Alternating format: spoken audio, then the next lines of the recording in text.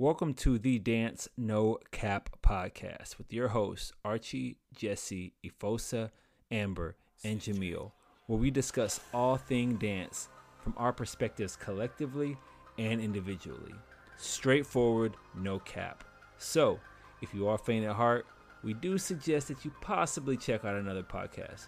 But if you want to stay with us, go ahead, grab you something to drink, grab you something to eat, and let's get into this next episode. Pass the microphone right now. I'm in the zone right now. Feel like I'm on my own right now. I feel it. Nobody here to hold me down. Even if they clone me now, they will never tone me down. Even if they clone me now, they will never tone me down. Not in my house. If you lying, bro, not on my couch. Not on mine. Shortcuts, not on my route. Wheels turn till the wheels fall out. How do you get in when you don't fit in? Stay driven, take the path less driven. Take the way and be careful who you vibe with. Yo, what's going on, world? Welcome to the Brazilian Zouk No Cap podcast. That is wrong. That is absolutely incorrect. This is season 2. It is the Dance No Cap podcast. Oh my gosh. Yeah. Okay. Yo, this is totally going in the episode. Yeah. The rebranding. Psych. All right, here we go. Yo, what's going on, world? Welcome to the Dance No Cap podcast. That's right. We are here with a brand new name to be able to cater to dance in general, because we know that a lot of stuff that we talk about can be relative to not just one specific genre of dance. So we're excited to go forward with this new branding, with this new name. And for that, we have a special guest on episode 1, and you guys know who drum roll. This woman right here, the unicorn, the popular, everybody, all the ladies want to be her and all the guys want to be with her. Jessica Lamdon, Brazilian Zouk unicorn extraordinaire, is in the bus today, and we are excited to have her on. Flow. We could literally go on and on about this woman's credentials, man. She has been in the Brazilian Zouk scene for such a long period of time, dancing for such a long period of time, such an extensive background in so many different art forms and genres of dance. And so we're excited to have her on today, man. Wow, that was the best opener ever. I'm blushing. Oh my God. Yeah, Thank you so much. Also rocking, we got the crew. So it's your boy Archie here. We got Amber, DJ Aphrodisiac. Hey. We got the Puerto Rican mommy Jesse in the building. We got the homie Jamil, aka Jamil, if he wants to be French.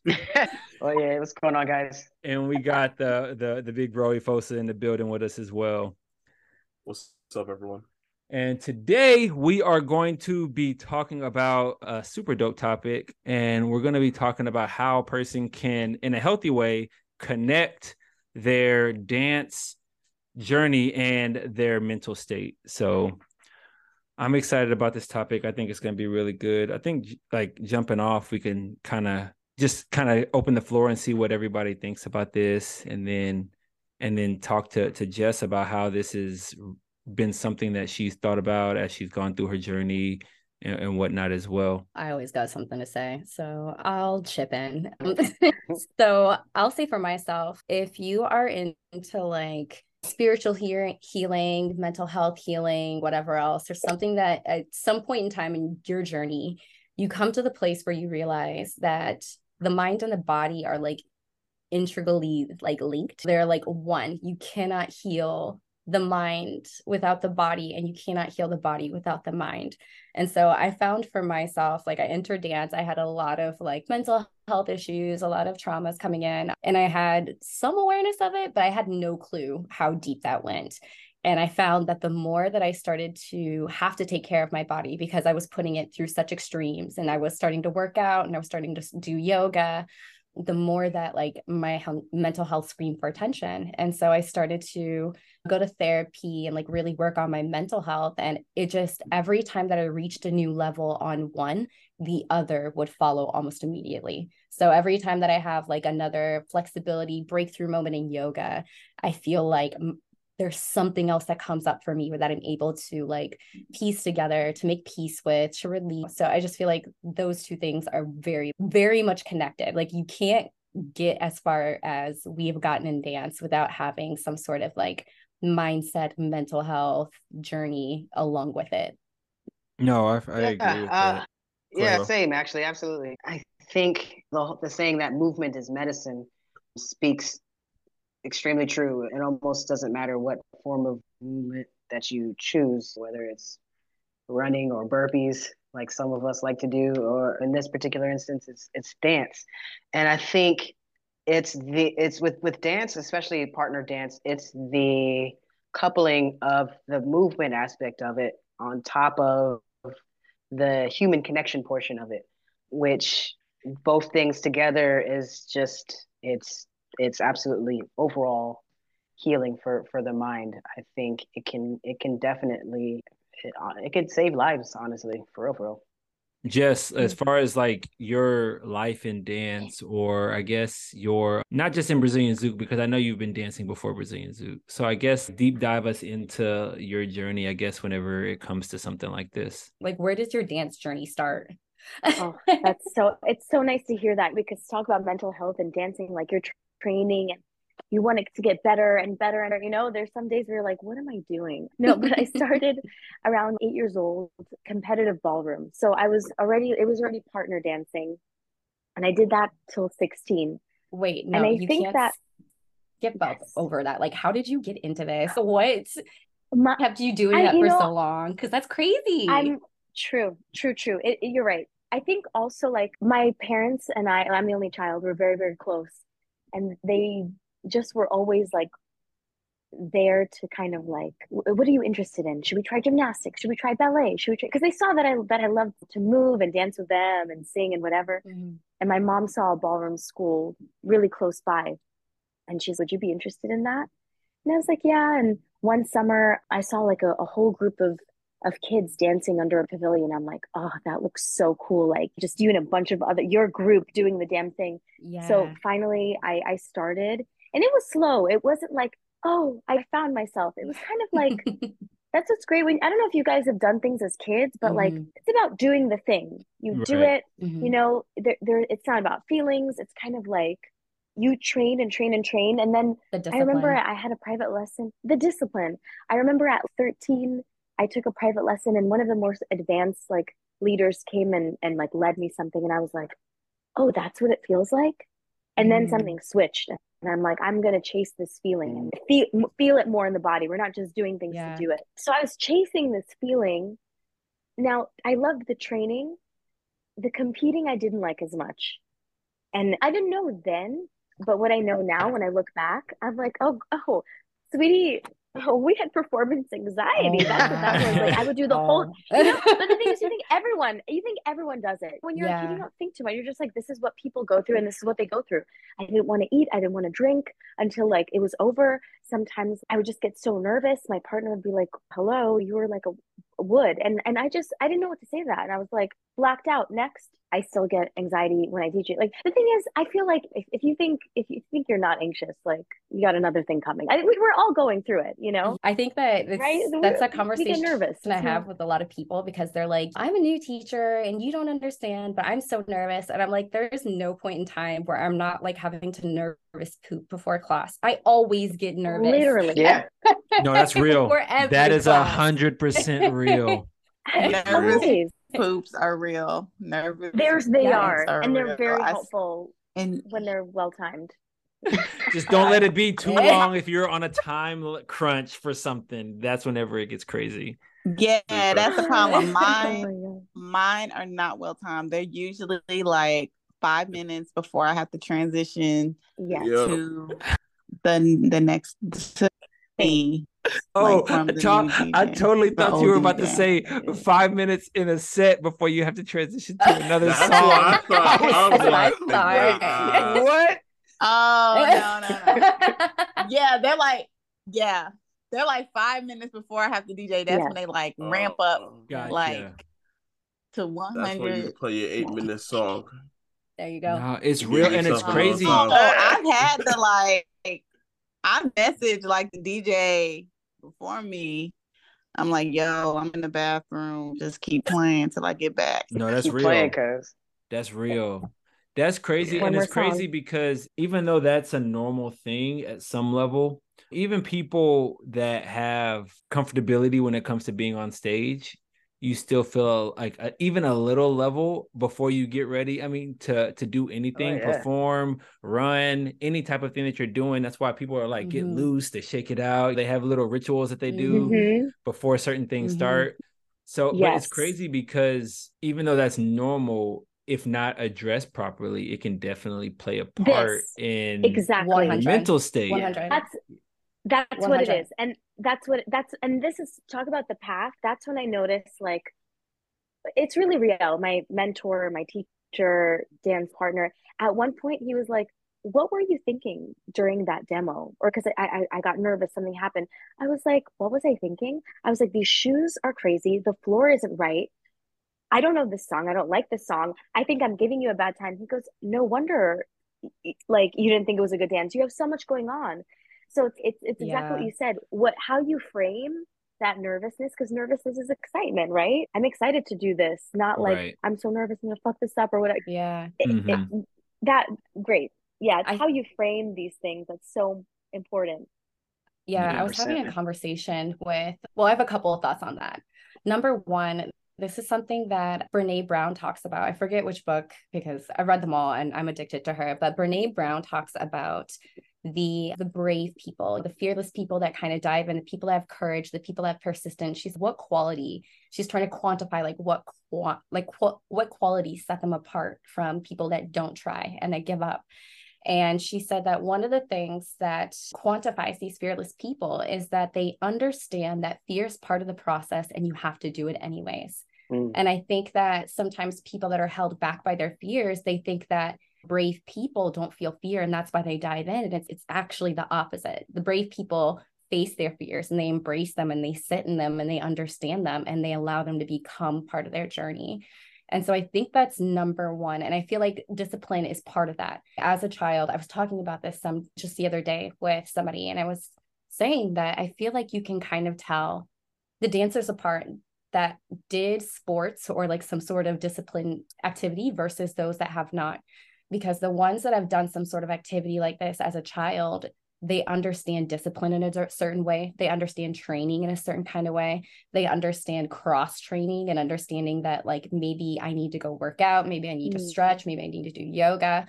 But their mentality is different in that they're able to approach hurdles in a different way, as opposed to somebody that has not had a coach yelling over their shoulder, like, stand up, go straighter, like you're bleeding, you broke your ankle, I don't care, keep going. Like we just are built with a certain mindset. And it's great when you're trying to charge forward and really overcome and like power through things. But on the other side of it, it doesn't leave space to address stuff like mental health issues, because I feel like for the first couple of years that I was teaching, like I did have a lot of performance anxiety around perfectionism, because that's another thing that you're taught if you do some sort of art as a child is you have to be perfect. And so I would go into like demos, whatever else, having like social anxiety, having issues with perfectionism. And I feel like I essentially became like a functional alcoholic to deal with it. Like I would go to these festivals, would teach the close. Yeah. Yes. I would teach classes. I would get to nighttime and I was just like so overstimulated. I was so tired. I was so wound up from like adrenaline rushes. I would drink until I felt better, but that's like basically blackout. And that's not something that I feel like is talked about enough. It was like how much we all kind of, and maybe we'll get there later in your journey, but it's something that I noticed in myself is that I had a really hard time coping with all of that and how much we all self-lubricate behind the scenes to deal with some of those issues. Man, that is a question right there is, oh boy, how many people in the scene, specifically since we're talking about dance, and ironically, or coincidentally in the scene, alcohol consumption is a very big thing. And that's not necessarily a bad thing. But the question is how many people are consuming alcohol because they want to have a great time, or how many people in dance are consuming alcohol because they want to water down or increase the escapism from maybe a mental state that was created. Because we've talked about how dance can be a form of escapism whenever it comes to wanting to escape from your reality. In your opinion, what's the ratio or amount of people that are maybe approaching alcohol in a way to increase the escapism or to water down the mental state that they're in versus just to kind of have a good time with their friends, you know? I mean, you do run into like the folks who are under some kind of influence on the social dance floor to probably increase escapism as well. I guess honestly, like it depends on the dance genre that you're at. Some people do it because it's a part of the part of the culture. Throw I any was going to genres say under the that. bus, but like salsa bachata, for instance, maybe, right? Because those dances are largely danced like at home at cookouts for people's parties or whatever, but can also be done at like TSR and whatnot. If you're around family and stuff like that at a relaxed setting, yeah, tons of people are gonna to drink and kind of do it to relax and whatnot. I don't know. It depends. Like if you're at a bigger setting like the salsa room or something like that here in DC, like it's a lot of people there, and there's weirdly this like social hierarchy the closer you get to the DJ booth. So like maybe some people do drink in order to increase the escapism or to just, I don't know, just not give a fuck about any of that stuff that they'll encounter on that kind of throws them off on the social dance floor when it comes to engaging in other people. Yeah. I honestly can't even quantify. I know I drink at dance events as a dancer to cope with sitting on the sidelines because it's easier to sit on the sidelines when you tipsy than when you're not. I usually drink to loosen up, actually, especially if I feel like my body's a little too stiff, or maybe I'm doing mental laps, whether it be DJing or dancing, or I'm like critiquing myself. I'm like, all right, I will take a drink or whatever substance to like bring down the mental roller coaster that's happening. I think there's such a fine line of at what point in time does this kind of coping mechanism or lubrication become like just a crutch or like something that starts to like really impact how people see you. Because I know being the life of the party is part of some people's whole marketing thing, you know, like I have to show up and I have to be high energy 30 weekends out of the year, and like people aren't really asking like how was your day, how was your week, you know what I mean? They're not really caring about what else is going on in your life because this is kind of what you're known for. And I think it just takes a certain amount of, you have to know your body and you have to know yourself and you have to be ready for some brutal honesty. Because when I was drinking that much, it was 100% in acceptable settings. You know what I mean? I wasn't showing up to classes drunk. I wasn't showing up to classes sloppy.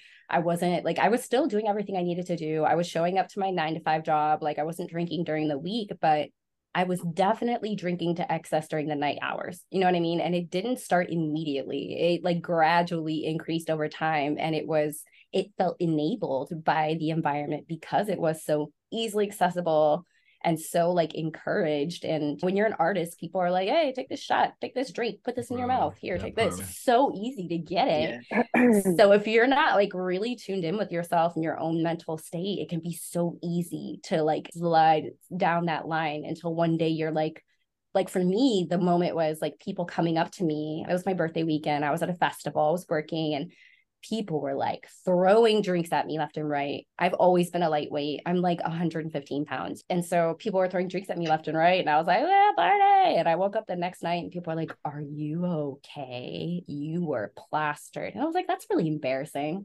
Then I'm here to work and people are checking up on me the next day. But it wasn't until I got that feedback that I was like, I need to get it together.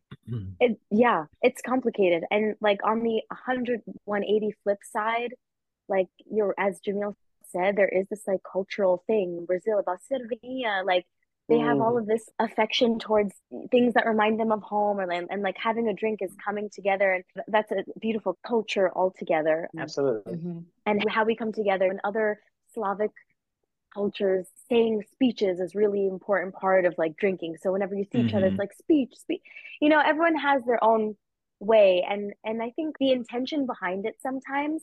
I definitely saw the increase of I was a late bloomer, so like drinking definitely started later on and these weekends. And but then there was also, for me, everyone's dealing with their own stuff, but for me, dancing with Ree was such like it still is such a gift, and I wanted and still want to be like the best version, and I want to do these shows well, I want to do these demos well. He's always like creating a new technique, always something new for me to train. And I did me wanting to do it fast, no patience. I was like, wow, and I wouldn't be as relaxed. So of course, like having the party, which is amazing about our scene, we train hard to party hard. Those are the times where I'd be like, I'm gonna take this drink and cheers to me doing whatever the fuck happens. I'm not gonna think about it. It's gonna be whoever, whatever, the music. Like I love a party. I love a little bit of mischief, just a little bit, Yes. So I tried to give myself a like, we're gonna have a drink and it's gonna be crazy, but what's great is that we're sweating. So it kind of comes in, comes out. When I'm out, I really forget that like dancing is so much easier to drink because you're sweating. You don't get as in my case. And then I'll have a glass of wine, 2 glasses. I'm like, oh my God, what am I doing? But on the dance floor, it's I'm ready for another. After a few dances, you're sweating. So I feel like it's the relationship you have with it. Yeah. Which is what I agree. With it.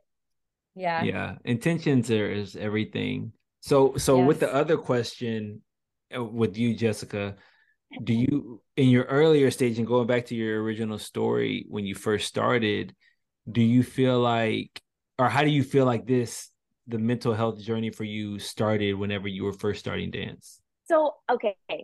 I think that we were talking about this a little bit. Like I feel like when you're a kid, you don't realize what you're doing. You don't think about what you're thinking. You're just doing. And then I took this pause. I went to college. I got a BA in psychology. I was doing theater. So I feel like at that time, things are happening and you think you know how the world works. I got a BA in psych. I know how the brain works. And Jesse, this is like that's not quite it. And you do one style of dance. I know how to dance. I played basketball. I could probably do hockey. And it's things are different, So I started zooking Brazilian Zouk Lambada, and things were happening because I had this background knowledge. But then you run into these like, wait a minute, it helped me this far, and now like, why am I not improving? And then there's this pressure of I started off strong, and why doesn't it feel good with everyone? And why blah blah blah blah blah, all these little questions of it was feeling good, I think I knew how life worked, and bam. And that's called growth. We love that. and like dancing with Ree, everything is so easy, everything just like all friendships, all partnerships. But then you get to know people, and then it's starting to feel like we could train this, and like the honeymoon of dancing for all of us. I think we all go through the honeymoon stage, and then 100%. We're like, why does this feel better with this person than this person? That's and that so was the bad. journey. But you know what's amazing about that is because it's very humbling, and if you just stick with it, like it will change your life in that way. Because I feel like our experience, when we get better or more seasoned, at first it's I dance better with this person, right? They lead or follow better. I avoid these people. And then the more you do it, you're like, I don't like, what if it's not them and it's me? Like I can just, the more we learn to adapt, the more power we have. Because at first, like the power's out of your hands. Like I could dance with them and the rest or whatever, I want to avoid these people. Then when you start taking that power, that ownership, and you're like, wait a second, I need to train some stuff. Like that was already part of the journey of okay. Ooh, hey girl, go ahead. There's many questions. One of them say with your chest, girl. Go on ahead. It's no cap. Gotta be clean. Just say it. It's not clean. No cap. Because it's totally no cap. It's just because I'm doing a very Jessica Lamdon thing, is that I have one thought and then I have a million more thoughts after that. So the first one being like, what am I what is my responsibility, right? But Mm-hmm. then once you start going down that journey of like, how do I be a better dancer, leader, follower, then I feel like the times that I want to give up and I get really frustrated, like those are the moments where I'm like, what am I thinking? What is going on in my head? Do I think I'm gonna fall? And sometimes Yeah. you keep repeating the same mistake, the Mm-hmm. same and that frustration, you just want to give up. Yeah. So it's like the whole journey is like asking yourself, how do we calmly freaking level up? Yeah. Yes. Train, So No. cross train. let me roll back because I know I've got a lot of questions because being a dancer as a child's one thing, that's a very pivotal moment in your growth where a lot of your life, like how you view life, is being formed. But then in your late teens, early 20s, that's the time where you're putting together what adulthood looks like. And I started dance, like I 100% remember being 21, and like the day after I turned 21, I was dragging my mom out salsa dancing. And it was like I started dancing at a very young age. And I noticed for a lot of people that start dance that young, that are introduced to the scene that young, you get a lot of amazing things from it. Absolutely. Like you're introduced to a world of culture and like some brilliant people, because there are dancers out here. Like I was 21 and I was on a dance team with a brain surgeon and like a statistical mathematician. I was just like, this is crazy that I'm around such smart people and accomplished people at such a young age. But at the same time, there's a lot of like real world stuff that hits you all at once. No, like you are exposed to a lot of the hardest parts of adulthood right there in your face. You have access to a worldwide network of people and dancing and friends, and that's cool. But you also get exposed to people that don't have the best intentions. You get exposed to a lot of alcohol, a lot of drugs, a lot of just like maybe unhealthy sex habits, and just that's a lot to try and grapple with at once, especially if you're approaching it from a professional point of view. At And that so how age. were you at that At age, that age bro? is the Like, cherry on top, because you're literally in the middle of a season of life where you as an individual, literally, what is it, 20 to like 26 or 27 is some of the most hardest years of a person's life, because you are yeah, just getting out of like high school or college and stepping into adulthood. It's the year where you feel like the most weight because everybody's expecting you to grow faster than you actually possibly can. And by that, I mean like they're expecting you to be further along than you are. So you're expecting yourself Yeah. to be further along than you are, which leads to even more of a mental thing and frustration with yourself. So on top all that, plus everything that you just said, it's like a tornado. So you can ask your question. yeah, Go ahead. you have to wise up. Like the street smarts, the learning curve is quick, otherwise you're going to get played and left in the curb. And I definitely had those moments where I was like, I just learned something in the worst way possible, especially because people, at least on my end, were not super willing to mentor me. So I had to really just jump in there and figure it out. So how did you deal with that transition of being like a younger person, young adult in a very controlled and structured environment like ballroom that is like by its nature already very structured and controlled? What was that mentality of jumping into something like Brazilian Zouk? Like, how did you handle it? Yes. Another thing that I did was theater growing up. So like in high school and college. And I feel like that was an amazing setup because already like you're working in close quarters and playing, and everyone, it's so incestuous. Everyone's dating the same person. And from early on, I was like, wait a minute. I was like, I don't want this. So early on, I was like, I am too like crazy about being a good friend. So if I know that you dated my friend, it's not happening. Also, I wanted to be like, I just loved it so much. And like performing in the arts was so important to me.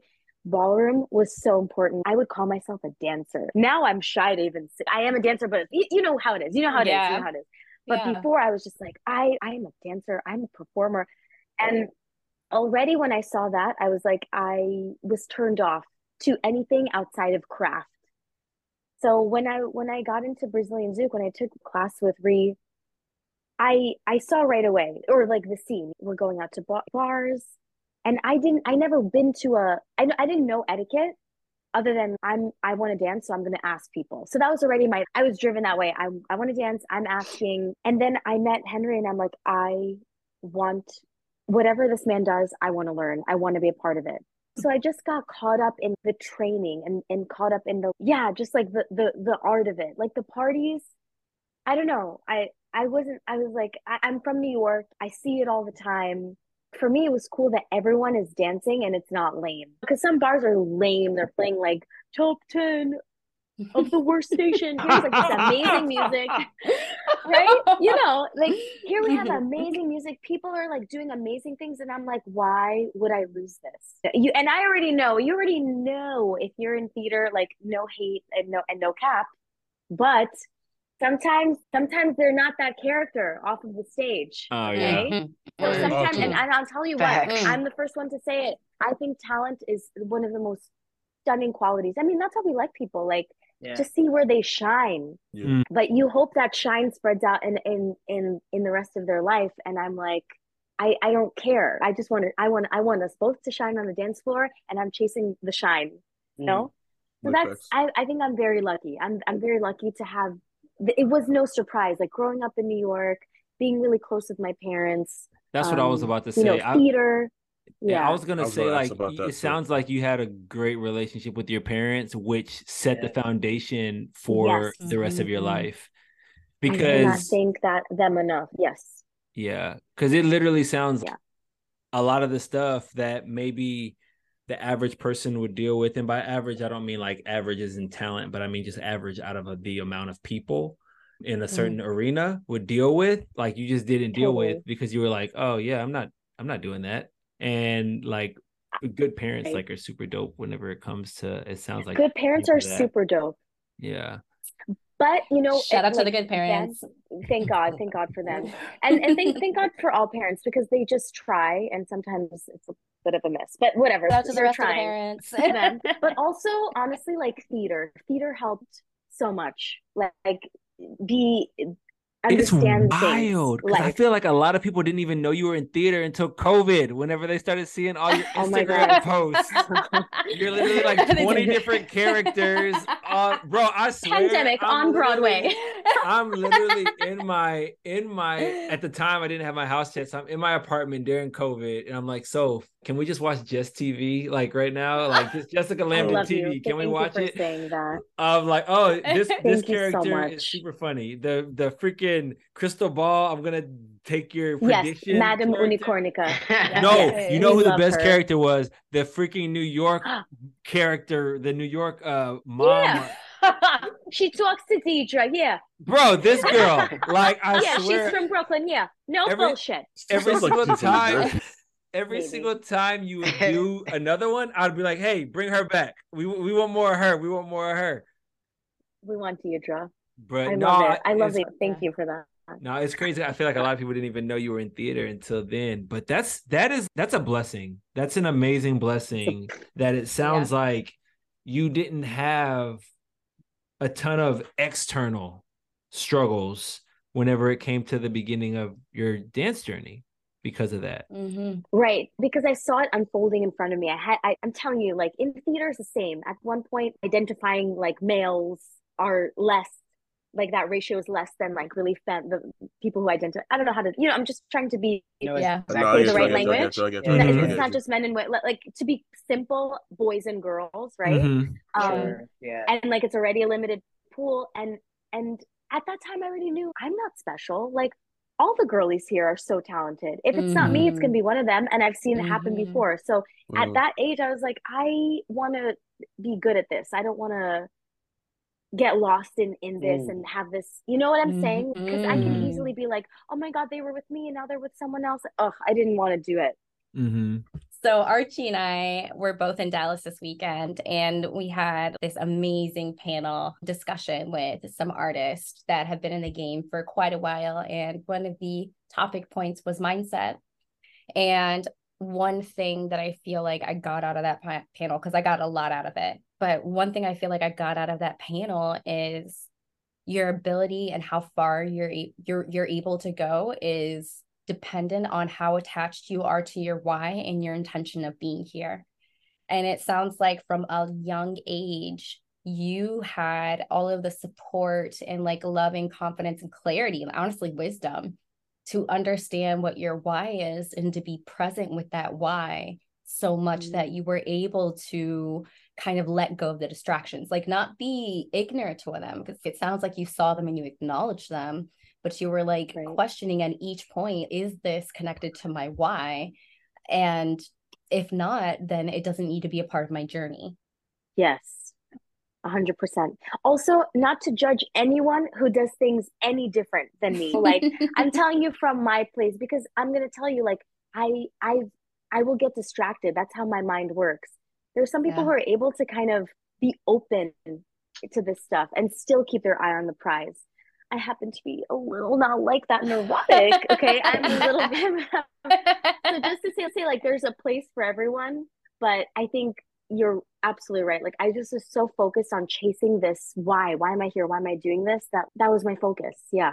Mm-hmm. Yeah. Well said. I think everyone's journey through dance goes through different paths, right? Like sometimes I think back on some of the choices I made and it's just so cringy because I'm like, if you've been in the dance world for 10 years, especially in your early 20s, the choices you make are not going to always be good ones. There's some people in Detroit, God bless them, that have seen me just out of pocket. But I needed to be in that place. Like I was in my 20s. Right. I needed to go explore. I needed to figure out what my like limits were, what were my boundaries. Like I needed to feel like I was out there really testing the world. And unfortunately, dance happened to be a lot of that like space where I felt safe enough to do it because it is kind of like a sub bubble of the real world. Yeah. And 100%. That's okay. Like I don't regret that. No, yeah, I don't regret that. There is some it sucks safety. that everyone is there. Yeah, there's safety there. And so I went through some things. I made my choices, but that's what I needed to do. So now that I'm in my 30s, I can really confidently go out to festivals and be like, I absolutely do not need to try any of that again. I'm going to bed at 9 p.m. I was totally about to say that. Jesse, segue me into it. Jesse, you're the one who just said before. Do not bring this up to Archie before. Damn it. Doing this. He wanted to hear it subconsciously. He wanted to hear it subconsciously. So listen, she didn't even have to go ahead, Archie. She didn't even have to bring up like the 9 o'clock thing because the door was already open before she even brought up the example. It was already there. Look at you. But no, that's that super was dope. Me, guys. Do you Jessica Lamdon, not Jess. I'm gonna call you Jesse. I'm gonna call you Jessica. We'll just do that instead of saying Jesse for short. Sounds good. Do you feel like, so that's the external stuff, right? That's externally. Do you feel like your internal struggles and external struggles were different? My internal struggle. It's like struggling, like battling against your own thoughts or battling against your own imposter syndrome, Archie. All that kind of stuff. Yes. That's where I live. Oh my God. Yeah. Yes. Like that was the biggest thing. It was, I mean, external, like it was the internal. I mean, right. The more I observed, the more I was like, we need to talk different because the pressure of just wanting things to be like the best. I hate to say like perfectionism because we're all going through that, but you just want things. I had this, I really wanted it to work out. And I want this to be the best class I ever give, the best demo, but it's all pressure that I myself would do. Ree was always great with being playful and like, find the fun. He helped me find the fun. I understand when people are like, it takes time. I have no patience for that, but 100% like this all takes time. It takes time. And I'm always dealing with because it's freaking important. If you love something, you want to give it your best. That's why I'm freaking out. I want to, this is a different culture. I want to make sure that I represent it well. Like I want to make sure that people like I pass on I pass on something good. I don't know. Because these classes, this is your body. God forbid someone is not that, of course, like it's not, I just make the stakes too high. I'm like, oh my God, this has to change their life or else it's going to ruin their life. I'm going to tell them one bad thing and they're going to snap their neck. You know, it's not like that. This is my journey of like, it's not. Well, it's Yes. difficult when you're a teacher and it starts to feel like that. Like every class, there's sure. like they tell you like there's an organizer that could be in your class. Make sure you're showing up 100% every single time. And so I feel I don't even need anyone to tell me that because I'm in the room with a camera. Guys, I'm on Zoom. I'm just recording myself and I'm like, ironically, the pandemic videos, those characters, that's the one thing that I'm like, go, turn on the camera. One shot, it's perfect. Post. Everything else. Yeah. The stakes are high. But this is the things that you love. Yeah. No, I was just gonna ask, like, how did the role that Henry played in your dance journey, like, how did that help with those internal struggles that you had? Like, he's your mentor. He's somebody that you speak highly of, that everybody speaks highly of. But for you personally, how did his role in your life, how did that impact you and your mental state? Before you go, can you also expand that to your parents too? Because I'm curious about that as well. Ooh. For sure. I mean, let me start with like Henry Riel, just because he comes from a different background and he's so different. He started ballet at 18. He immigrated here young and figured things out. He's a very much like body person, not like it's not about like feelings are important, but like don't get lost in that. Just do it. You know, he's a very much let's just do it. You want to do something? Do it. Like he says sexy turtle, like everything is this fun imagery and rainbows and colorful. And I feel like I sometimes came from what is the step? What is the technique? Not that that's anyone's fault. It's just that's what you're used to. You want to be rigorous. And he is just so much more fun and like lighthearted and very much about the action. And I was the feelings of us. I think that he was the action. Yeah. And I mean, the work that he did with his sister, Chloe Rivera, who has her own like her own shout out. Like the both of them, they're from another planet, but you know, she started very young and he taught her. And like for all of that to be so effortless, and she's also like just so, I mean, she's her own brand of whatever. But anyway, why am I saying that? No, because they have that special thing that doesn't get you stuck in the feeling and is more like move your body, just move it. So that was just so helpful. And guys, like, you know, let's be real for real.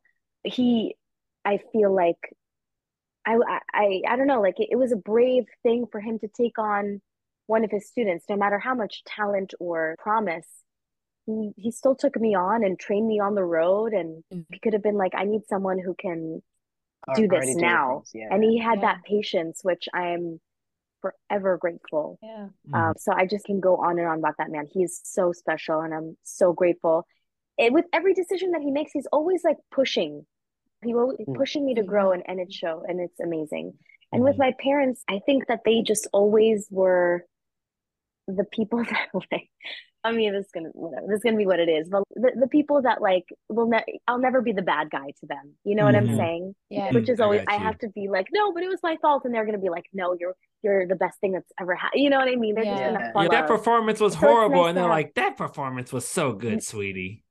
Yeah, exactly. But I'll tell you what, they know when I can do better. You know, but they'll say it, but it's always with sugar. I'm a like dip me. If you want to say something real, dip it in sugar kind of person. And Ree will tell it to you straight. He'll tell it to you straight and be like, next. So I have that. I'm very lucky to have that balance. But now the most important role is like, how do I do this to myself? Right. Like this voice of, am I talking to myself like, bitch, what are you doing? No. Like when I caught that, then I had to be like, I had to really go 180, even though it was silly. I'd be like, okay, princess, what do we want, baby? Like I had to really change that voice because it's important. Yeah. Before we go there, because this is, I self-talk is something I could talk for 5 hours about and like how much it changed my life. But just because I know there are other maybe listeners out there who are struggling with this feeling of anxiety coming into dance and coming onto the dance floor. And I kind of struggle to give them my version of what I did. But can you give me specifics of things maybe Riel said to you or your parents said to you or that you figured out for yourself during this time period that became healthy coping mechanisms for dealing with some of the anxieties that you were feeling during that time? Sure, I'll do my best. Yeah. I think the things that helped me the most were remedies of the body. If I just go through this movement slowly and precisely, Mhm. I can relax in that. Mm-hmm. Instead of doing it fast and having it be like, no, again, no, you fell, no, you fell, like doing the same thing over and over. Like me doing things slowly, and this pandemic, doing it by myself, like doing those things by yourself, changed so much.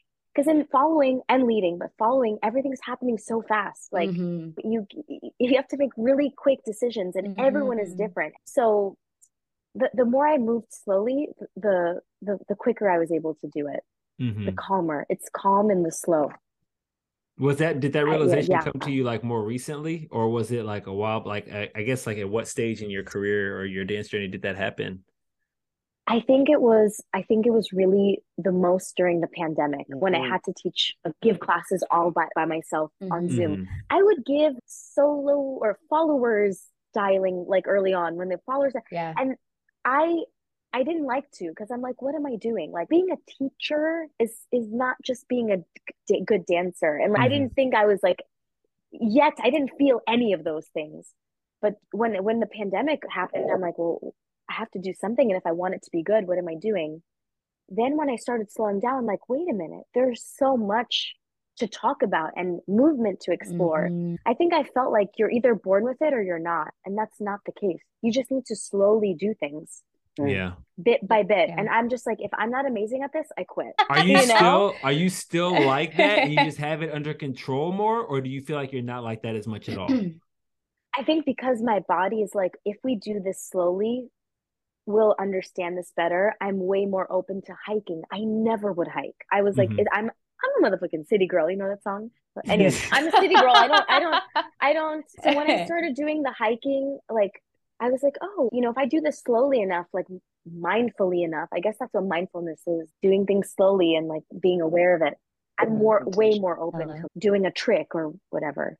Mm-hmm. I'm curious, throughout your journey, and I'm very curious about how did you develop your confidence? I hear there are usually two or this took several ways, but I usually hear that you're able to break down micro skills and use it and see what's transferable, or you just do things without confidence. And I'm very curious, how were you able to get to where you are and develop yourself and achieve the things that you've achieved despite struggles and all that stuff? How did you develop your confidence? Because I'm sure a lot of people listening look at you like I do and see she's able to just do whatever. Like she's just able to put herself out there. She's talking mid sentence, hit a perfect spin, turn, land. I've seen you as a teacher. I've seen you start to MC, and I've never knew if you MC before or whatever, but I just seen you assume different roles based on what the scene needs or based on what you have to do. But you still have that confidence regardless of whatever you've done before or whatever you need to do. So I'm curious about how you developed your own confidence in yourself and then the ability to do anything wherever.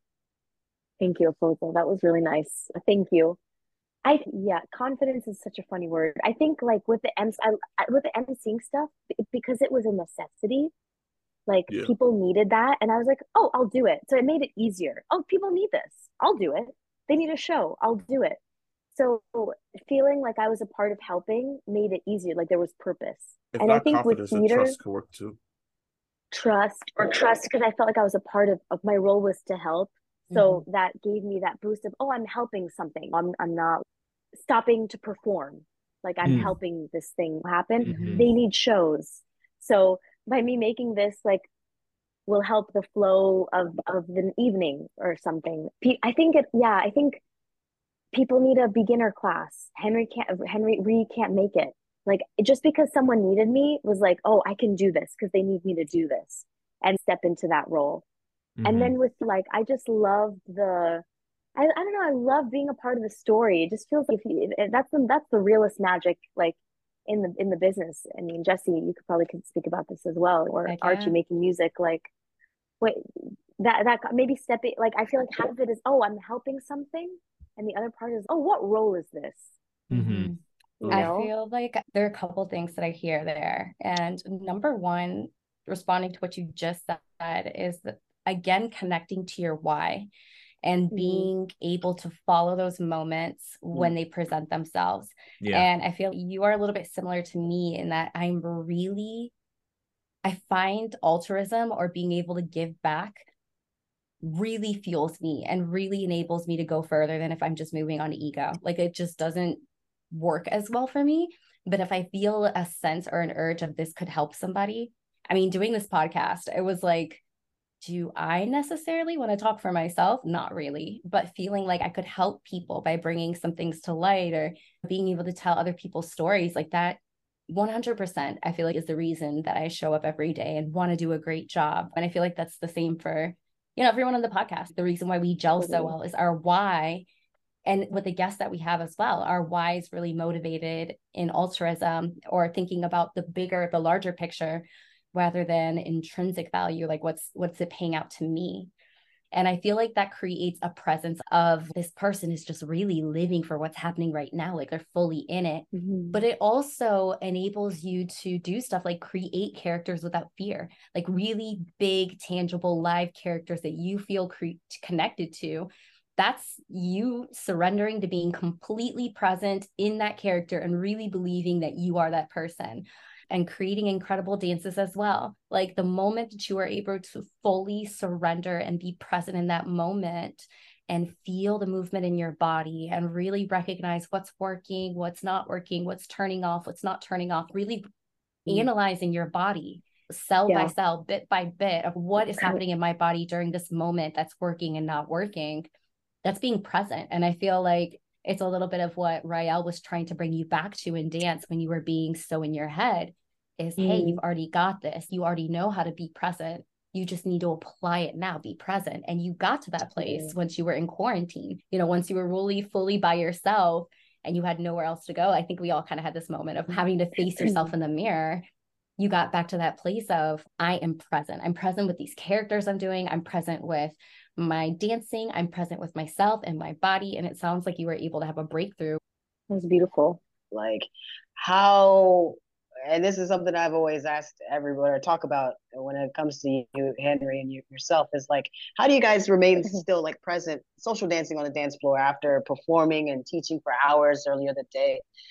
And then you get out on the social dance floor and you guys are there till the party shuts down. And you dance with everybody. I was just about to say that. Literally with everybody. And this is no cap. There's not a lot of instructors that dance with everybody. Right. Exactly. And you dance with everybody. And I feel like at every location in the room, you back corner, you're there. Exactly. I feel like I've asked you this question before, and I think your inspiration comes from Henry. But you yourself, how do you find the ability to maintain present the entire night? Or maybe you're not present, you're just you're just there, but you're like, damn it, I'm gonna do this. Like how? Again, like a few more, because I started my journey asking because there weren't many leaders. Yeah. So I'm always running to ask, and I like still will. So I'm just used to that. So when someone asks me, I'm always like, oh my, like what a compliment. This is so. I mean, imagine someone you don't know like coming to you. It's a big world, and there's a lot of talent. Someone comes to you, and they're like, I hope I saw you teaching earlier, or I saw your video, and I get to meet, like, oh my God, of course. How do you say no to that? One, but of course you can say no, whatever, but whatever. That's how I interpret it, right? And then and then comes like the growth part of this. So I would see Ree dancing all the time, and I just really like shameless. I want to be like him. I see him, and I'm like, okay.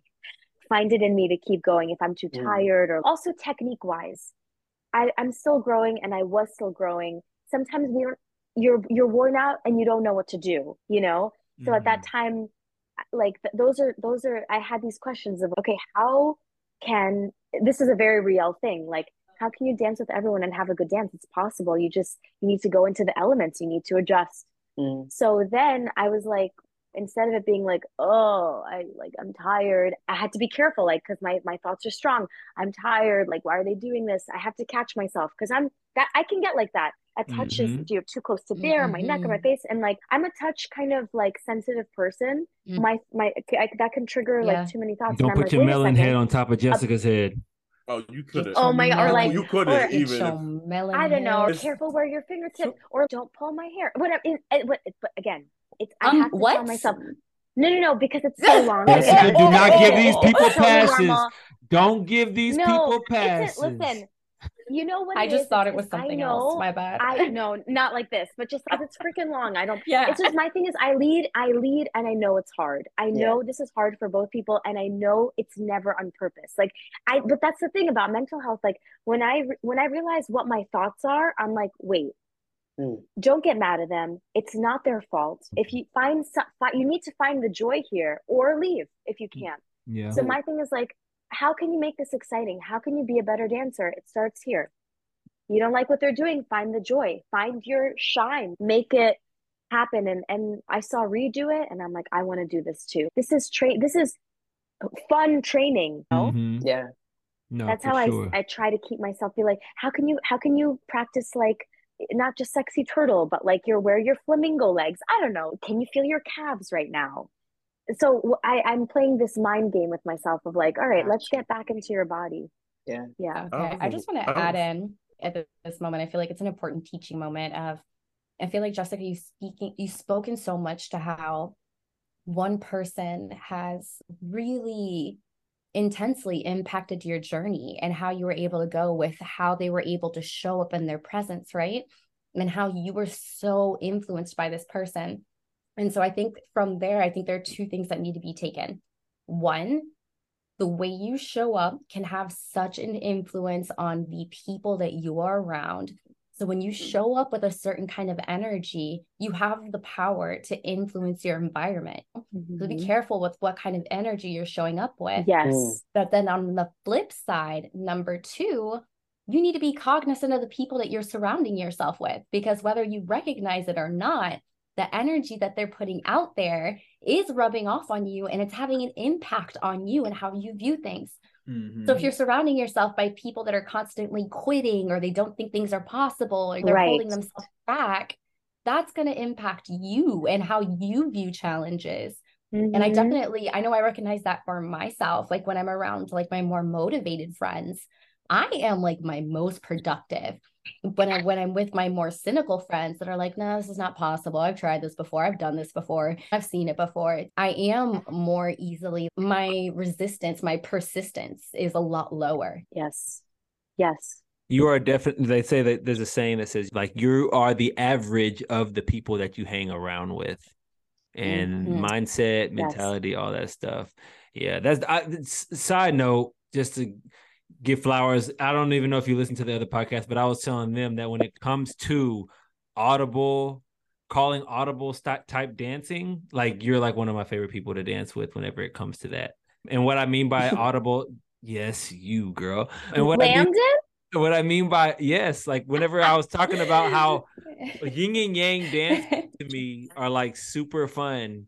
And whenever it's like I'll lead something and then it's like lead following is what I call it, to where I'll be dancing with someone and then it's more of a yin and yang type dance. So I'm leading something, but then that person adjusts and then I adjust to them and then they adjust and then I adjust to them. Like one of my favorite people to dance with. Yeah. That.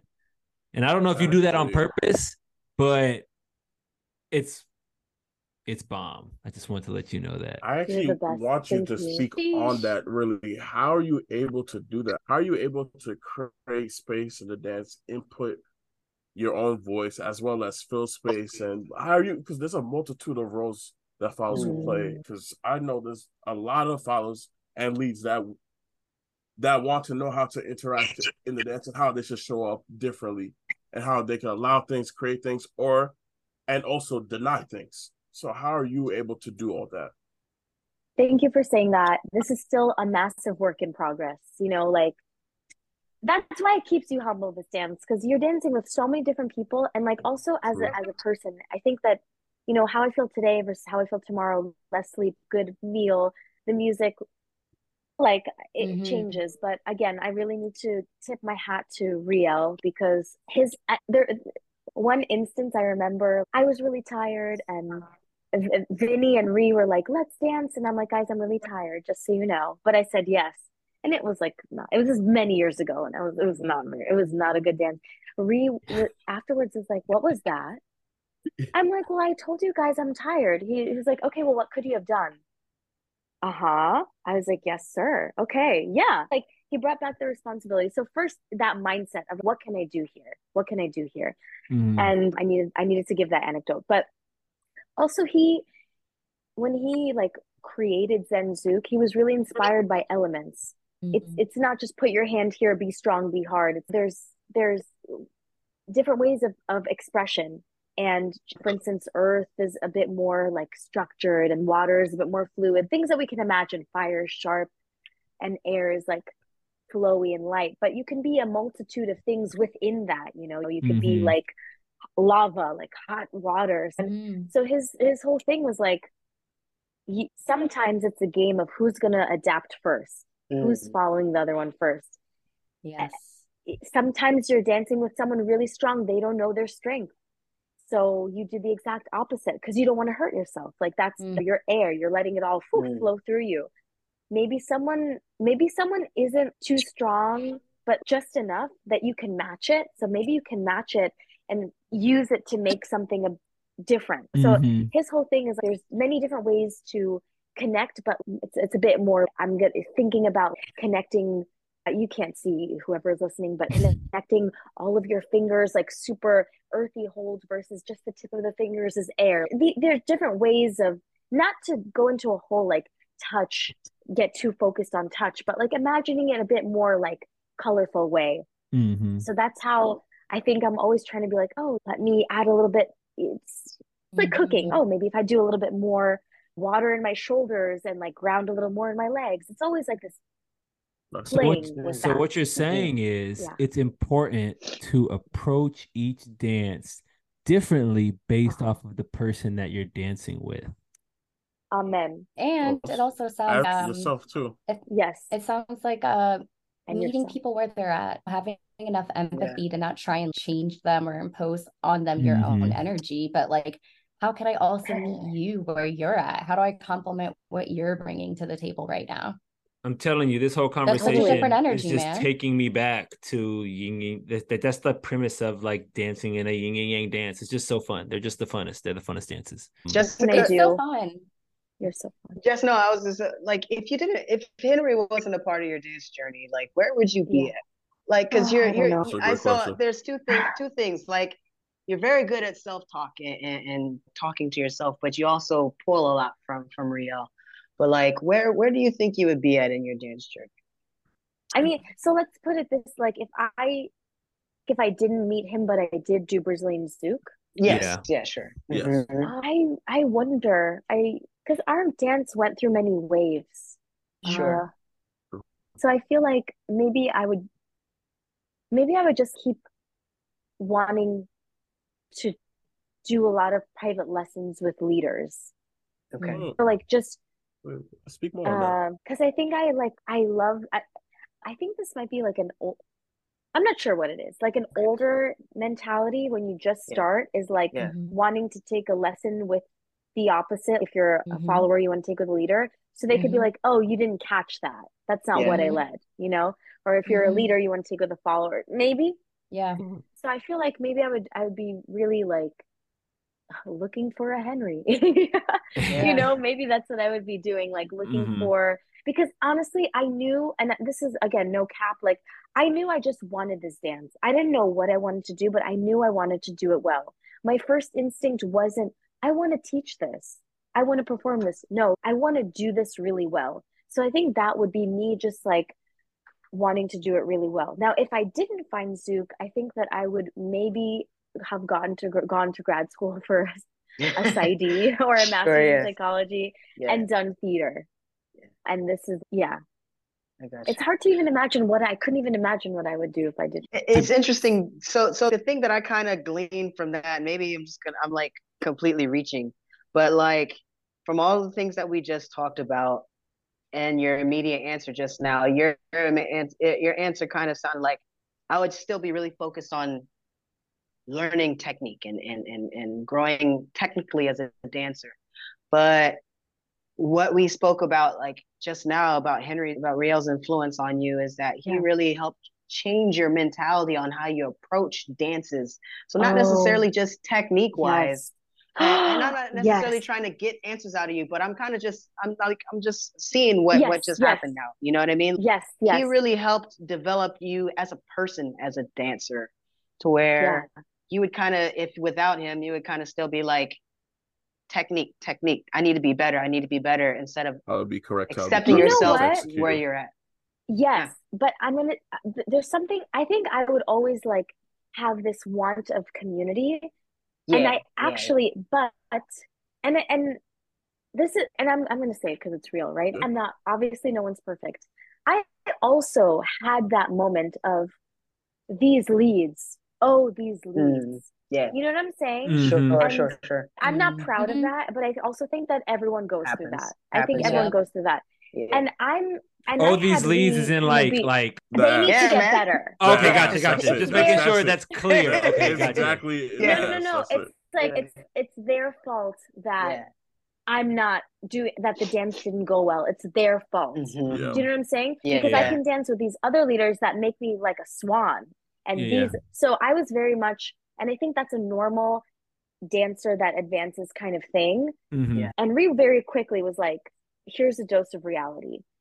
So and that's what made me kind of look a lot more internal. And because maybe I would have ridden this train of technique. I feel like it depends. I don't know. I can't predict what would happen without Ree. But I mean, I could see, I don't know. I could see that maybe stretching on for a longer period of time until I'm like, okay, what am I doing? Until maybe Jack and Jill's and judges would be like, so this is what you're not doing. And then I'd be like, oh, this is a me thing. But he was right there in the beginning being like, girly squirrely, like you can enjoy the night.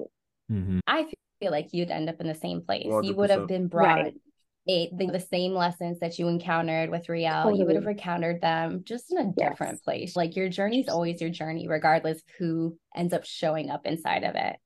Totally. But I do want to kind of like, since we're talking about moving forward from Riel, because you were in the pandemic, you were having to do an intense mindset switch. I kind of want to go back to the timeline of what your journey looked like, because I don't even think we've talked about COVID and what that mindset switch had to be, like going from being a teacher, traveling the world, making money. Now it's like, we're really unsure. Oh, we're going to be locked down for a week. Oh, now we're going to be locked down for 2 weeks. Oh, now I can't even really leave the country unless I have certain immunizations. And that's a scary thing when that's your whole income and it's so unsure. Like, how did you navigate those waters? I cannot say how enough. And I think many of us feel the same. Like this dance changed my life and gave me so many. Jilson Damasco says this all the time. Like the dance gave him so much, and that's why he wants to give back to the dance. And I adopt that. Like I feel like this dance gave me so much. And I want to continue to like give back. I've seen places in the world that I would have never seen. I have people that can hold me or have my back, you know, metaphorically. Like you can be in a jam and people are going to show up. Like that is a big blessing. But the pandemic, I mean, shout out again to my parents of just, they are so good at everything is going to be okay during a crisis. So I had them just, everything's great. Look, it's family time. Like they saw the silver lining. And Ree and Leslie, not a week goes by and they're like, so we set up an online school. Like I have to hand it again. Like they are the brains of the operation. And that's another reason why I'm grateful, because Ree kind of took care of handling things, you know, and what we should do next, how we should structure things. So he set up a platform online, and immediately I have this new gig of teaching solo. So even though it was so nerve-wracking, I'm just lucky that like my parents were positive. Like they were just so gung-ho about teaching you videos, we'll record them, like costumes, look, you know, and the thing that like they're like, when I'm going spiraling out of control, like my parents are like the best rocks, and Ree is such a good rock. He's like, look, a school, let's have a weekender, let's do that. So he's so good under pressure. So I always was just like, okay, what's the next thing, you know? Vinny held online parties. I was like, if this isn't a great way to train I don't know what else is. Yeah. So But I just even that got kind of mindset blessed with the switch, setup. Yeah. even that mindset switch of teaching with a partner, because that's a very specific dynamic. You start to become a machine of knowing you're going to speak then, and I'm going to speak now, and then you're going to talk about this part. I'm going to talk about this part. There's a certain rhythm and a flow that you become used to in the class. Teaching with a partner, not that you're not capable of doing it by yourself, like everyone's capable of doing so, but there is a sort of, this is just how we do things. Yes. So having to think, come up with a new flow and a new rhythm on top of the other changes. What was that mindset switch like? I'm going to tell you what, and it's probably still true today. I could die literally before a class. Before a show in class, dead. Kill me, you know, like I lived a happy, I don't know, and I know that's so morbid, but that is just the truth. I get so like, but then this is the best thing that happened. It was I didn't wait till I was ready. It had to be done, right? And honestly, arguably, no one's ready. So just setting up language for myself of what makes sense to me was the biggest blessing, because more and more I'm like, oh, this is this and this is that, and then I make up my own words for whatever a technique is. I mean, a technique that I'm sure exists, that I just say pony leg instead of whatever the correct term for that is. Right. So, and then it just, the wanting to die is less, still there. It's less because I have my own structure to fall back on. Yeah. So I feel like creating a structure for myself, showing up, even though I'm like, oh my God, just keep showing up and finding a structure. It gave me the trust that I could trust me, that I could trust that I could figure this out. That's such an underrated thing. That's so underrated. That is so, if I could write this in capital, bold, like underscore, underline, like I trust myself, you know, Imagine. I trust myself. And especially in dance where it's so many people are like, I do not trust a solo follow teacher. Like, even if you can lead your ass off, you know, there's just this energy of it's motivating. It's motivating. You just do it. You just do it until you can be trusted. I need to trust me. And then and that motivates me. That's why I'm freaking out, because I want to do this well, because I want to earn people's trust, you know, and that motivates you to just keep. Do you feel like though, do you feel like the desire to earn people's trust, 100% dope, positive, but do you feel like also there has to be a healthy balance of that, so that way you're not just like swinging off of a string of whether or not people give you sort of like adoration or love or anything like that? Accolades. You know what it is? It's like with Ree, the way that he planted the seed of, it's your responsibility to see this however way you want. Like when he gave that to me, so now it shouldn't matter. It matters to me. Like even if people, like, you guys say the nicest things to me, the nicest, and like I am so grateful for it, and it feels so good for me. But until it's really true for me, I want to make sure that we keep saying that, because this you can't everything anyway. Actually, do have a question. What I wanted to say is, you can't hold on to sand. That's kind of like life. It feels like everything is like that. So I try to do, I mean, is it healthy? I don't know, but I'm the one I want this to feel good for me. What's that quote? Do it until you're proud. Yeah. Good thing I won't ever be proud. No, I'm kidding. We're working towards that. No. I'm definitely proud of my journey. I'm definitely proud. But there's still a way to go, you know? For sure. Yeah. I let go ahead. I let the fire of pettiness and the anger and spite of my years of dance fuel me. And I'm not gonna lie, it's been great so far. That fire still burns strong, but also positivity. Pettiness. That's also that's kind of what I was gonna ask Jessica. Do you ever have moments where you feel like because you're one of the most humble people that I know, like you're extremely humble. For our entire life knowing one another, you've always been like that. I could tell a story of, I mean, I still remember when we met in San Francisco, was it? I think it was, or DC. It was DC. It was actually DC. It was DC when we met, because Jessica was like, I can sing a song. What's up? Let's go do a track. And I was like, let's do a track then. And so wait, hold on. Where's that track? No, we never did it. So Let's do what we it. doing Let's do then? it. All right, come on. It's in CJ the was lab. just saying, It's still go in the ahead. vault. Go It's ahead. still in the vault. We still Go debating on ahead. whether we're gonna release it Got or it. not. Nah, go But ahead, release it today. I remember even after that when me and SZA were like, "Yo, we want you to dance on stage with us when we do the concert at Rosarito at ZNL." And like you've been like a super humble person. You were like, I don't know if I want to do that because this and this and that. And I'm like, you're freaking Jessica Lamdon, the unicorn. And this was like 7 years ago. And like, so think about where you're at now, and just that level of humility that you still carry is just mind blowing.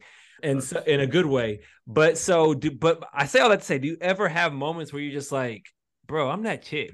Like, I'm her. Yes, like, do you please. ever have moments that are Yes. in yourself where you're doing this like that? forever. Because you literally are her, you know what I'm saying? And Come so on. like God. in your, I think that's like a telling thing of maybe like how, like where you're at in your own journey, and maybe where you've grown or where you're still growing or whatnot.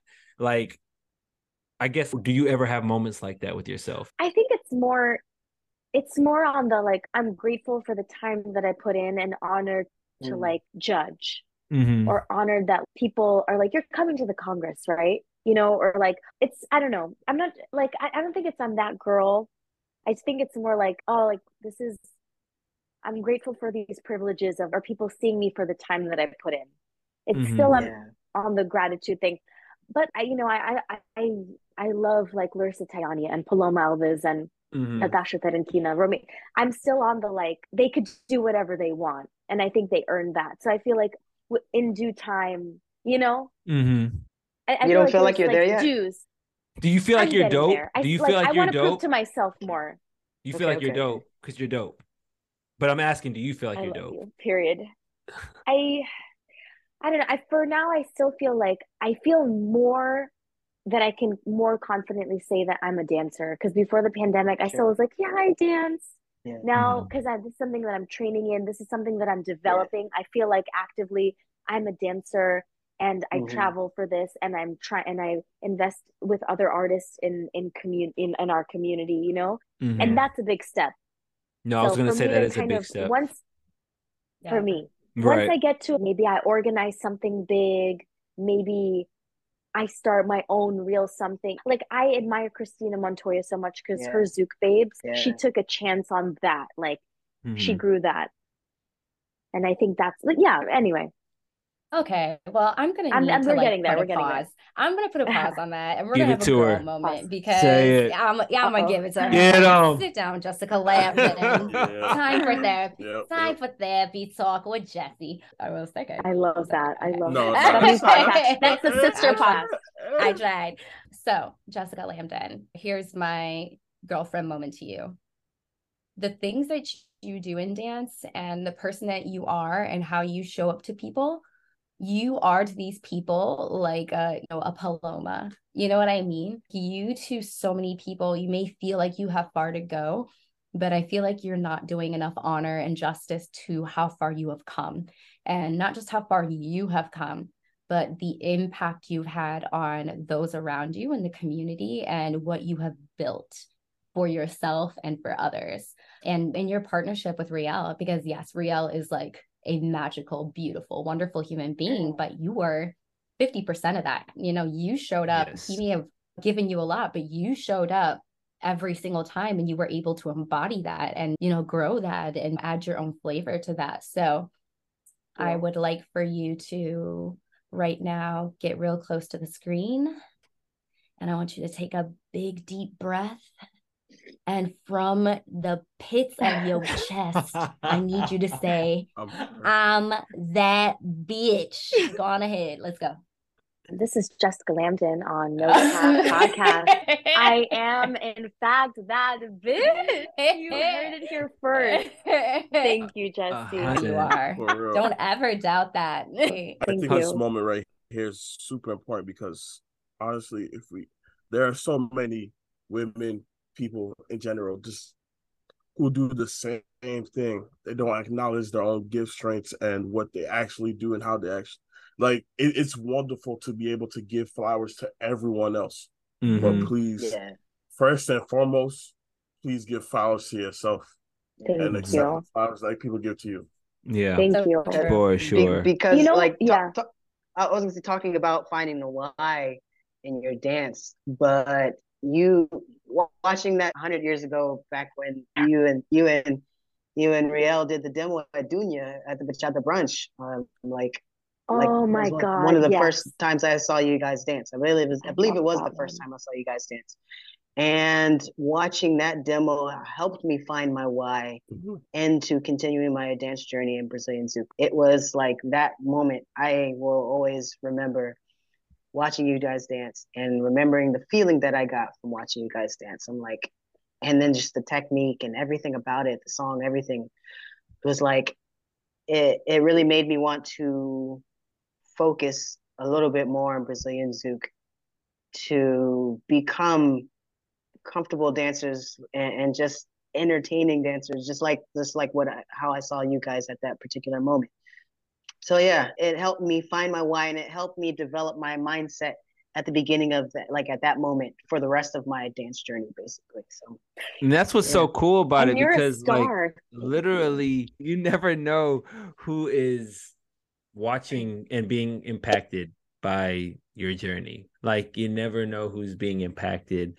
I know there's been like literally, and when this podcast drops, your inbox is going to blow up with just messages of people being like, I just want to let you know that you, Jessica Lamdon, have done this and it, because literally like your life has impacted so many people. I do have a question though that kind of ties into this.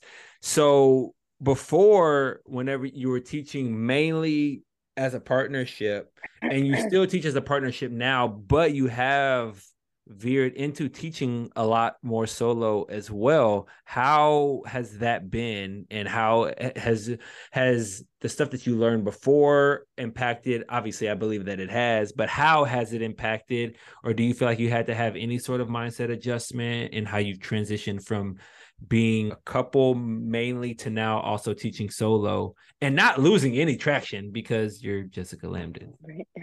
Thank you. This is like Ree was already priming this change because he was gonna like maybe move to Hawaii, or maybe he did move to Hawaii for like 2 years, moved to Indianapolis, and he was already priming this before the pandemic. So the pandemic was kind of like an insane coincidence and already the start of this transition. Yep. And like a curse, but a blessing in so many different ways. So already we were getting used to this, and it wasn't as scary when he really like launched Lambonapolis and kind of announced that he wants to step back and really focus on community growing with his students. It wasn't that like big of a transition because I was able to show up to these events, and I will be showing up to these events. Vinny's amazing. I've been collaborating with Vinny. I've been collaborating with Shane, who's also amazing. And we have a similar vocabulary. Thank God for those guys. And honestly, it's collaborating, adjusting to someone, teaching with someone is different than teaching alone, than teaching with Ree. Like doing it with Ree is like nothing because they're so used to the vocabulary. And Right. here it's been, I don't know, it's been great. I just know, as again, I always see like Ree as home or my parents as home. So I always ask for their opinions. And like now I have to make some more choices on my own. But I just, I don't know, I'm always like, what would Ree do? And that's been it's been a pretty solid transition. Nice. I think maybe what like contracts maybe is going to be a new thing that I'm adjusting to, like how to talk to people on time, how to ask for something. Do I have to adjust it? Doing all that because he just was so good at it and took care of everything. So now I'm realizing like I do want to offer things alone and not always do it in a partnership. So where do I stand in our community? Yeah. And I think that's like solo movement and lambada, and I think there is something I like leading. I want to do a better job at it. So, and always that's evolving. But there is something about leading one way, leading another. But yes, it's a journey. It's awesome. It's important. He's in the back of my head. Yeah, so I started off my dance journey in a partnership, and then I chose to continue in dance, not in a partnership, but doing a lot of collaborations, like a lot of collabs. And it's a huge mindset change of it's a different sort of muscle you have to exercise, right? Because when you have a partnership, You have a familiarity, like a rhythm. You kind of understand each other. You can kind of finish each other's sentences. And so preparation for class is like a little bit less stressful. Like you can be thrown into the fire really easily and come out like, we know what to do here. But when you're doing collaborations, there's a certain, especially if you don't live in the same city, right? Like maybe you're collaborating with somebody across the world. You show up, you're already busy at a festival, and maybe 20 minutes before class, if that, you're like, okay, I think this is what we're doing. Do you agree? Yes. Shake hands. And sometimes you don't get that. Like sometimes you just get onto the dance floor, or maybe you did prep and then your partner shows up and they're like, I changed my mind. I'm going to do something different. And I'm like, what? Okay, let's go. Right. There's just a different muscle that you flex. And it's terrifying when it's going on, especially if you're a perfectionist, but also it becomes so empowering of, we need a class in 1 minute. I'm ready. Let's go. I can do this. Mm-hmm. And then on the other side of it, I don't know about for you, but for me, I realized how many things I had admired in other people I had worked with that were actually my own strengths. Yes. If that makes sense. Yes. I was projecting my own strengths onto somebody else. Talk about it. So when I was out there by myself, or when I was out there working with other people and I had the chance to see what I looked like in different environments, I was really able to see better, like the full outline of who I was and what I brought to the floor every time I walked into the class, not just as a dancer, but as a teacher. And also having that liberation of being able to play and the art of teaching, because being a dancer is an art and it's a beautiful art, and it's a visual art, right? But teaching is a separate art. Yeah, absolutely. It's another animal that people don't necessarily put as much time into training in, but it's something that, like, when you are like the best teacher, you can take your students on a crazy journey through their body and through themselves into being present. And it's not just about maybe the technique they learn, but it's like learning mindset things, or learning how to tap into artistry or vulnerability or being present. Like all of those things are things that they don't happen by accident when you step into a classroom. Like a teacher manufactured a class in a specific way so that to evoke those feelings, right? And so as you were starting to strike out and collaborate with different people and work on your own, what sort of surprising things presented themselves to you? What new things did you learn about yourself and teaching with other people, all of that? That's good. That was beautiful. I think I noticed my panic of, that's not clear. Those are my big panic buttons. Oh my God, that's not clear. We could do this better. We could do this. And then just being like, you know what? Stressing about this right now isn't good. Like a collaboration working well is going to change the room. So like kind of choosing when it's improv. Like this is it's improv, and yes, ending life, and yes, ending your partner. Right. Yeah. Collaborating and partnerships are like that as well. Kind of wanting to do a good balance. So I noticed that there's sometimes I need to let go. We will survive this, and if it's not this class, we'll do it another class. Yeah. And I think the other one is I think I'm more of a words person, and my physical is getting so much stronger. But like I try to choose words like with ultimate love, because it goes a long way. And when people talk to me, and sometimes I can't hear what you're saying because of your tone, or I don't like the words that you choose. That was great, but you could do better. Or oh my God, you don't want to be that person who does this. Immediately I'm like, what if I am that person? What if, like I take it, that phrase, like you're taking it bad, which is a little bit toxic, but guilty, I take it bad. I am more likely to take it, like can't take a joke than me. Sure, so, but wait, I want to reframe that specific thing, because I've been told that too. And maybe it's a theater kid now that I'm a theater kid thing now that I'm talking to you, but words are important. Words mean things. And when you're a theater kid, you're given this blank piece of paper, and you have to kind of investigate, and you have to find the character's intention and the motivation, and why are they choosing these words, like these specific words they're choosing, and like how why you say and them. For what, and how you say them. So when you think about this in real life, I feel like we're always listening to the words and the intentions very specifically, because we're taught and trained to understand it, and then being able to like present a character that's feasible with the proper words and intention. And I think it's really unfair for people to villainize people because specific words do mean things. They have very specific intentions. And so when you're communicating a specific intention, you have to be aware that it will have a specific result. So I mean, I'm with you. Did y'all ever watch Victorious? Yes. No, before y'all's time. Victoria Justice. There was an episode where they did the bird scene, and basically she had to keep on doing the bird scene until she got it right, but she kept getting it wrong because she kept on asking how she did. And he was like, "You're getting it wrong because you keep on asking me if it was good."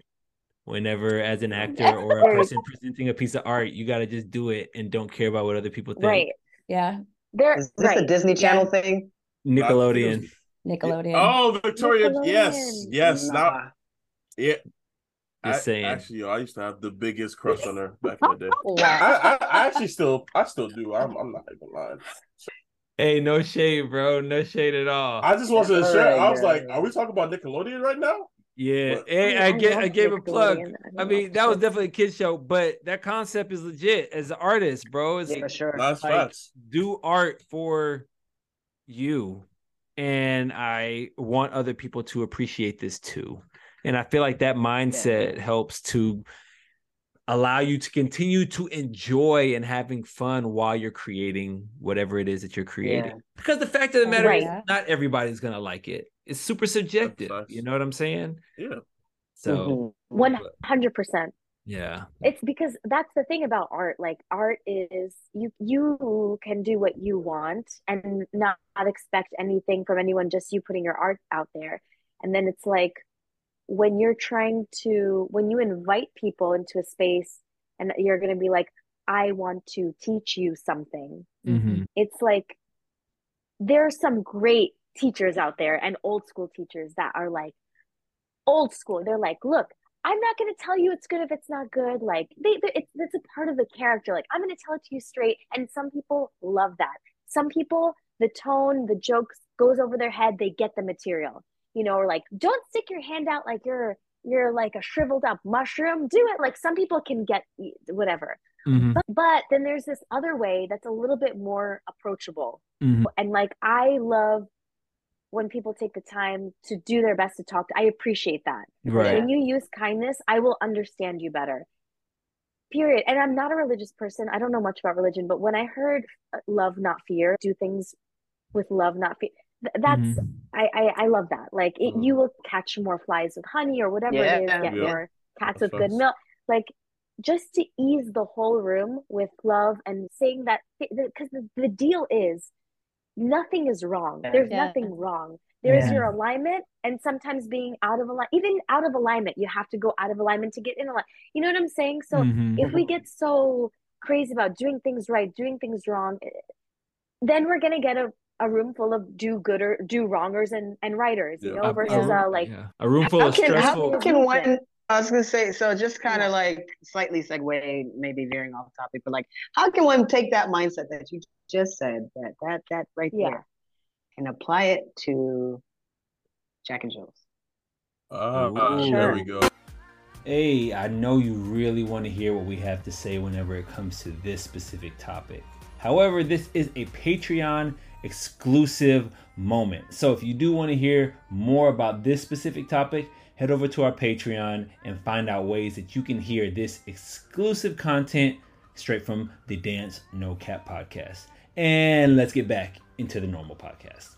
One question that I want to ask, and this is shifting, moving past the whole Jack and Jill stuff. Actually, with Jessica, I want to know, I'm curious about the things you've learned about yourself as a solo teacher or rather, you're learning about yourself because you did a tour in Europe in February. But also, I want to know about the relationships you have with the other women teachers, particularly the women solo teachers, and how you all are building yourself up, and also things that you would like to see better for the women of the scene, as well as the solo women teachers in the scene. Because there's a lot of women teachers by themselves or doing collaborations or even in partnerships that would love to see some things, but I'm curious what you see, would like to hear, etc. Yeah. I mean, again, like there have been women that have been paving this path already, and just by like being insanely talented dancers. So I'll just like off the top of my head, of course, Larissa Tayani, because she is amazing, but also like start a lot of projects on her own. Yeah. I think Romina Hidalgo, just because she was collaborating from being a kid, collaborating with everyone, and just showed all of this, was able to understand everybody. Like Paloma Alves, her journey, like I feel like she's just so solid. I feel like she's so raw. That's how I can describe her. So just by her being like, I'm exploring this, is already amazing. Kim Rotier and Hisako are two women that started Zouk and Lambada in New York. This path has been paved for me. Sydney, Christina. So I just feel like I am like just trying to keep up with that, like showing up and learning a lot of hats, learning how to lead, learning how to choreograph, how to follow, how to plan things. I just feel like this path has been there, and I'm following it. And of course, and I don't know.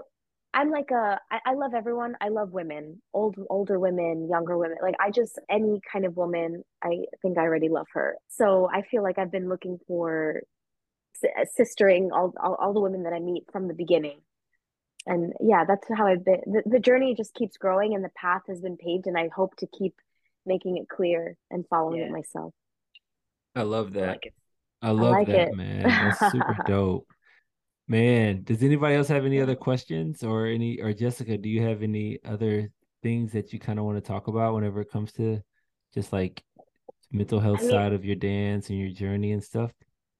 I feel like, I don't know, just thanking you guys too, because I feel like you're always open to having conversation, period. And I feel like this is really important and encouraging, like talking about the hard thing, whatever the hard thing is for anyone. So I mean, I just want to take the time to say thank you for opening up space to bounce off ideas and questions, because it starts here. It starts by having good conversations to change the scene, or not change the scene, change the world. I don't know. Yeah. Takes this. So that's I just awesome, want to thank you, for the space, for the questions, the curiosity, and seeing all that life, and telling me to announce on live. No, I'm not lying. You guys don't understand how many face-to-face conversations me and Jessica have had freaking for years about how dope she is. That's family, guys. That's why I love this scene. It's because of family. This is it. Trying to when tell you can't even say it, you're gonna have your family push it out of you. I love you. Thank you so much. So what do you feel like this next season is? What is the name or theme or intention of this next season for you? Yes. Thank you. I think it's the like adulting portion of this show. Yeah. Just being a little bit more, because I mean, again, shamelessly, I love being the love of others. I love that I've been so fortunate that people take care of me. I'm very lucky. So now I really want to step up and see how do I take care of me. And I'm doing that in small ways, like in dance ways and giving classes. And I might not be as talkative with my words about like we're getting there, like those affirmations, but I do it with the products that I use. You know what I'm like, little things like that, because with the foods that I eat, because we deserve good things. Yeah. So just building on that and kind of believing that I can do it, and this is just the believing that I can take care of whatever happens, and this is something of very much realism, but it's take care of you so you can take care of others, right? Or like don't give on an empty cup. But I'm talking really like adult in a nice way. Honey. Well, and figure that out. Well, like when one of my things my therapist kind of advised me towards when I was like starting my self-love journey is whatever your top love language is, start with giving that to yourself first. That's going to be the place where your foundation is going to be strongest for self-love. And for me, it's a lot of quality time and words of affirmation. So that's why I had to start. I had to start carving out a lot of self-time for myself and treat it as though if it were a date. And then I had to start coming up with like my own ways to say I love you to myself. And so it sounds like you started with the way that you show love, like how you like to receive love. You like to have acts of service, quality of time. And so it sounds like that's where you started. And if you ever, girl, if you ever need a lesson in bad bitch self-talk, I got you. Just hit me up. You know what I'm saying? Yes. No, I love it. It's so important. It's so important. Also being clear, like clear, what's without wondering the what ifs, like what do you want to do? And just go for it, the steps, find the steps and do it instead of, and that's so important. You need good self-talk to talk yourself into the path you want to take. I love that. Hell yeah. That's yes. dope, man. Yes, and where can people find you at, man? I guess before I ask where can we find you at, where are you planning on being at next? Like where are you headed to next? This is well, amazing. So Canada Zoo Congress, nice. And then a bunch of like local stuff. Well, kind of local for Zouk and Kaka's event in Fortaleza and in July, and then Dallas right after that. So I'm more home right now in New York and doing like a bit of Fosa. It's really cool to be home and have this balance of travel. So I'm really trying to help grow or contribute even more on top of what Shane and Vinny are doing. So I'm going to their classes and collaborating with them. I also started my own solo technique and styling class. So this is my baby right now that I want to really grow and feel like that's my contribution. Yeah, we need it. We needed it so I'll badly. be around. We need it and so God badly. willing, along the way, dream right now would be like to grow my class, to be with the boys and do Broadway. Subtle manifestation on this podcast. No, heavy manifestation. Heavy manifesting. Yeah. Let's just do a film. Let's just do some Broadway. Get it out of my system so I don't do a what if. I'm about it. Oh my gosh. I'm trying to do that. Grow something really. Zouk, I mean, I'm not going anywhere. Like as long as it can fit into my Zouk schedule, I'll do it. But pretty nice mashup. So like that already, this dance, this community has, I'm telling you, like the gifts. You just stay with her and she provides. Jessica, I'm gonna make one correction to that, or one addition to that.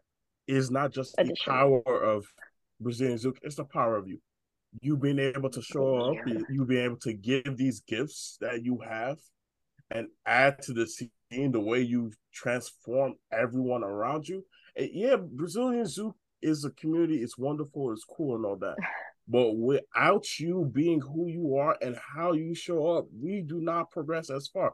And then all these things that happen is because you're you. They're not going to give this to Joe Smith or Joe, whatever. They're not giving it to them. Joanna Smith. Thank you. They're giving it to you because you're you.